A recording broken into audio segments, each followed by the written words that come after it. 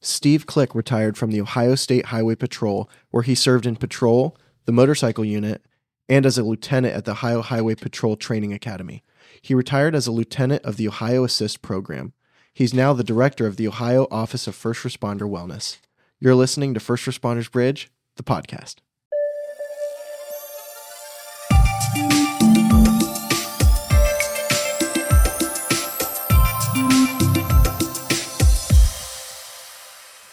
Hey, we're joined by Steve Click. Steve, we really appreciate you joining us tonight. For our listeners, would you mind taking just a minute or two and give them a little brief on your extensive background, both in wellness and even more extensive in law enforcement?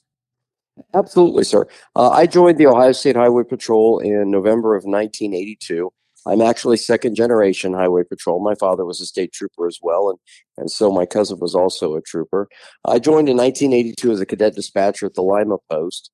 I went to the academy in 1985, graduated, was assigned to the Delaware Post, which gave me plenty of opportunities to handle crashes and see some things. I also served as, I was on the traffic drug interdiction team for a little bit, and then I got promoted to sergeant and went to Springfield. Came back to West Jefferson, was sergeant at Delaware for a short time. And then in the year 2000, I went down to the Ohio State House, where I served at the State House for a couple of years. And then in 2006, I went to the State Highway Patrol's motorcycle unit. I was a motorcycle officer for 6.5 years until getting promoted to lieutenant and went to our training academy. I served at the training academy from August of 12 until March of 16, when I was assigned to the Office of Personnel Ohio Assist program, which is when I first started doing the type of work I'm doing now, working with different public safety agencies and helping them with mental wellness and connecting them with services. And I did that until November of 2018, and I retired from the patrol, went to work for Mental Health and Addiction Services as their first responder liaison, and served in that capacity until the summer of 2021, when I had the opportunity to go back to the Department of Public Safety as they were standing up their wellness unit. And right now I serve as the director of the Ohio Office of First Responder Wellness. Wow, that is awesome. There's a lot of extensive experience there, Steve. It's Noah Yinger, good to talk to you. Could you tell us a little bit about your involvement in first responder wellness itself, and then a little bit more about your role as the director of the Ohio Office of First Responder Wellness? Yeah, absolutely. So while serving as a trooper at the Delaware Post, I had the opportunity to attend a class. I was held up in Marion for critical incident stress management. And I'd heard of it, but hadn't really, thought too much about it or heard a whole lot about it. And I had the opportunity to go to a class. And after we completed that training, I was part of the North Central Ohio Critical Incident Stress Management Team, which was made up of some law enforcement officers from Delaware County, as well as fire and EMS personnel. It was in that capacity that I had the opportunity to go to New York City after the World Trade attacks and work with the New York City Police Department's peer support team. It's called PAPA, Police Officers Providing Peer Assistance. I actually did a week in November of 2001, and then we went back for another week in April of 2002, where we were just talking to New York City police officers through the course of the day. In the evenings, we would go down to the site itself and just talk to officers that were on security positions. We stopped in a couple of the fire stations and talked to the firefighters as well. And that really got me started on looking at officer wellness and those type of things. In 2002, the Ohio State Highway Patrol decided to create a members assistance team, which was a peer support team that they had started. I had the opportunity to be part of that, including the initial training. And then I was I was the assistant team commander until my promotion in 2012. And in 2012 to 2018, I served as the commander of the team until I retired from the division. And so that really got me started doing the wellness type of work I do. To be honest, I was really primarily focused on the highway patrol and especially law enforcement until I had the opportunity to go to mental health and addiction services. And that's when I really got the opportunity to get to know and to work with the fire service and find out kind of some of the amazing things that they have been doing and that have been doing for years, and also EMS and dispatch and the other first responder agencies.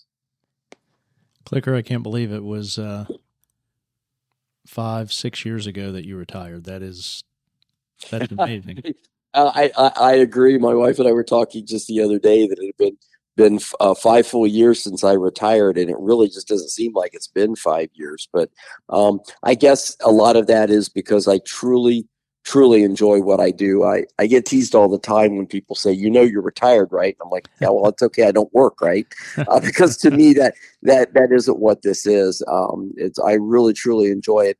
Through this, I have met some of the most amazing, fantastic people who are doing such really great work, including Mick and Mike Pavolino and the folks from the different peer support programs, Mike Mataskia up in Akron. Just have really been given an opportunity to meet a lot of really great people doing some good work.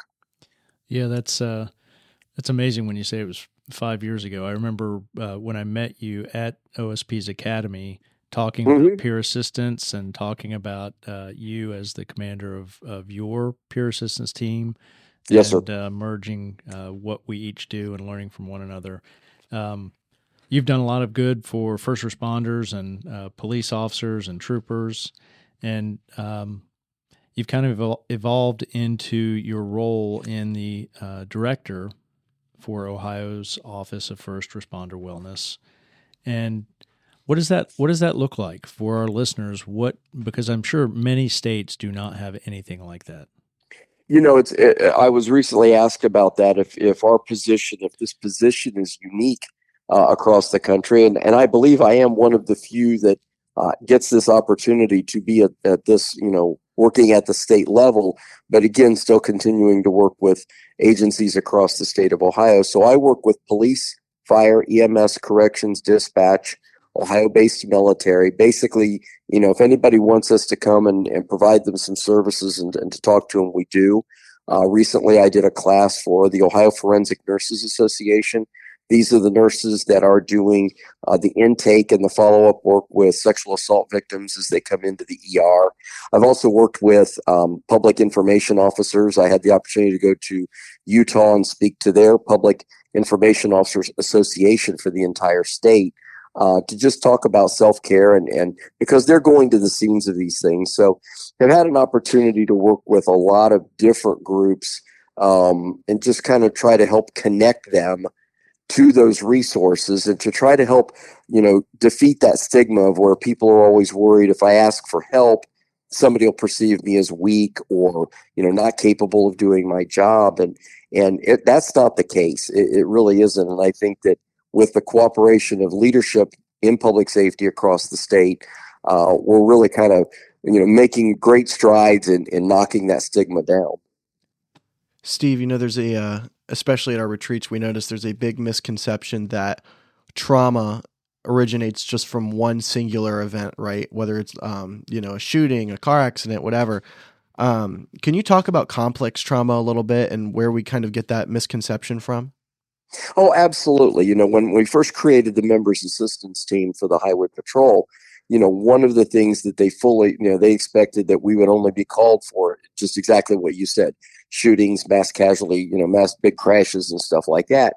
And what we know from talking to first responders across the country is they actually do really good with the big thing because there's a lot of resources that immediately flood in after the big thing happens.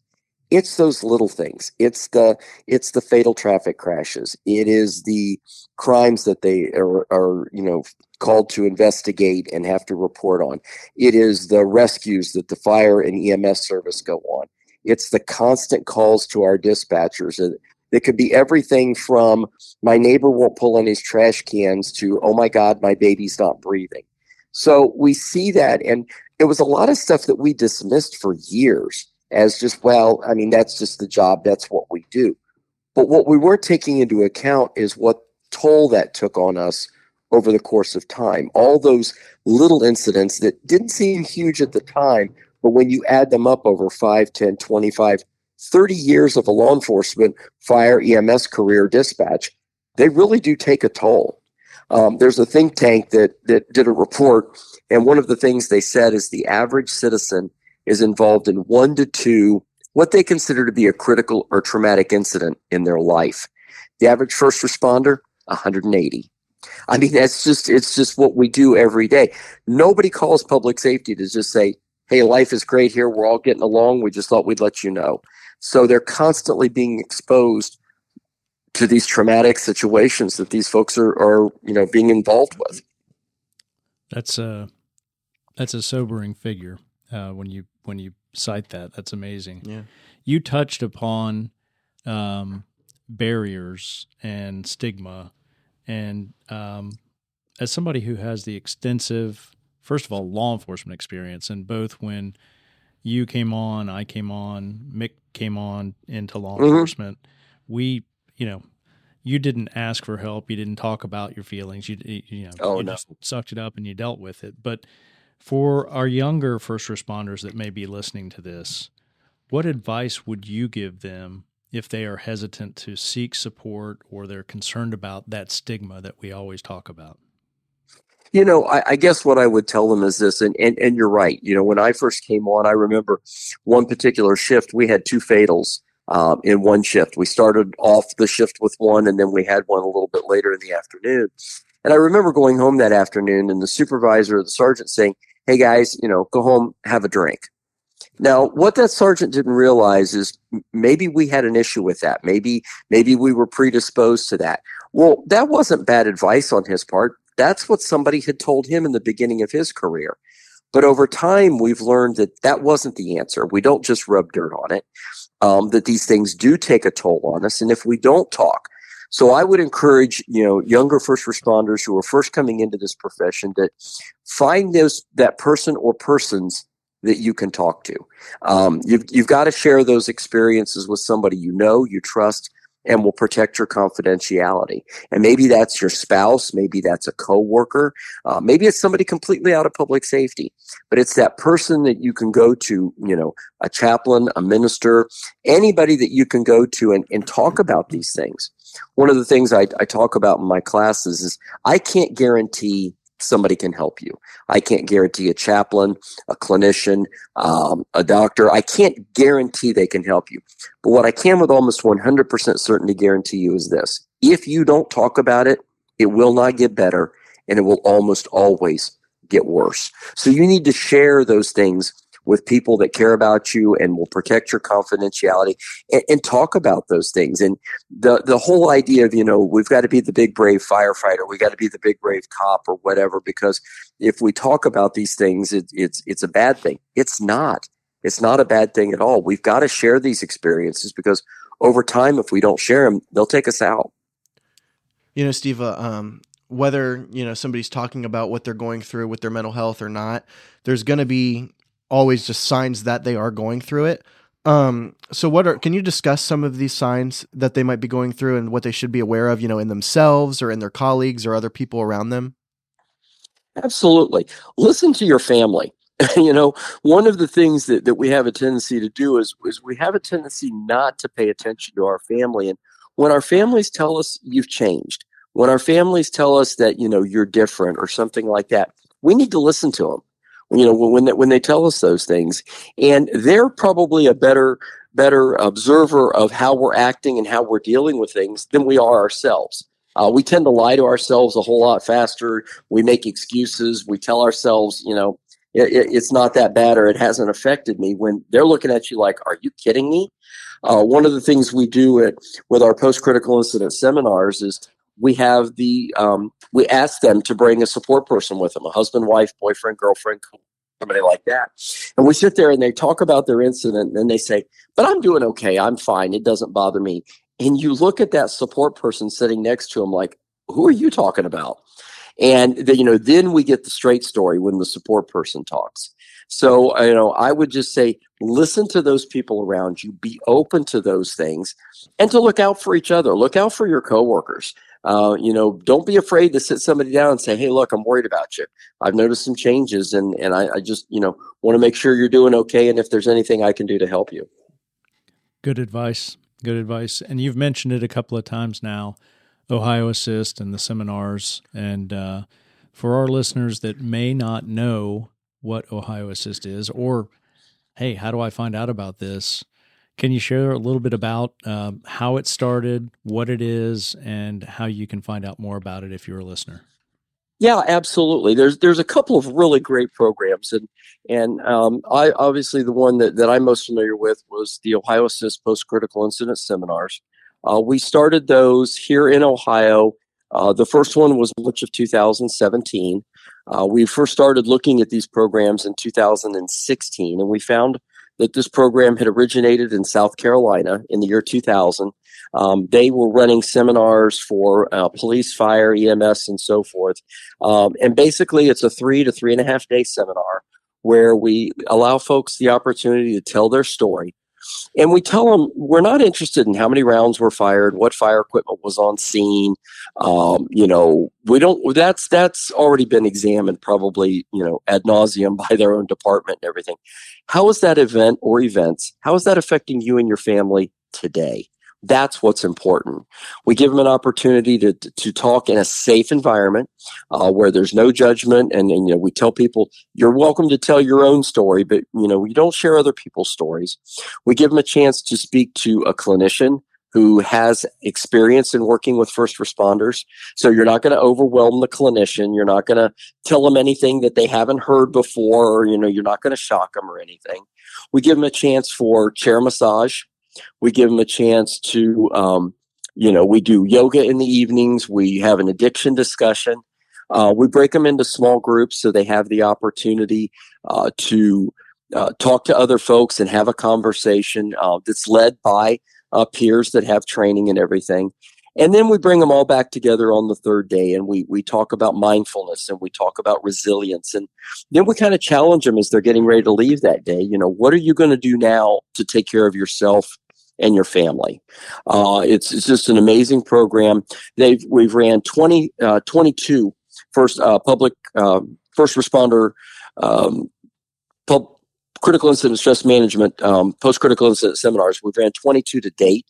A little over 500 people have attended those seminars, and we overwhelmingly the response has been positive. That program continues to be run by Lieutenant Molly Harris from the Ohio State Highway Patrol's wellness unit. She's the commander of the wellness unit for the Highway Patrol, and I'm fortunate in that I still get to participate with those seminars and help with those things. Just seeing the change in folks from the first day to the last day is absolutely amazing. And we've had folks come back and say, "Look, I was done. I was finished. I was going to quit. I was going to do whatever." And now I think I can finish out my career. And that's just one of the programs that's available here in Ohio. Obviously, the folks that listen to this amazing podcast have heard about the First Responders Bridge, which is another great program. And I think one of the things that I've seen in these programs, and I saw it when South Carolina helped us set up our program, and I saw it when the First Responders Bridge came around, is the programs, there's no competition at all. These programs, they support one another. They encourage each other.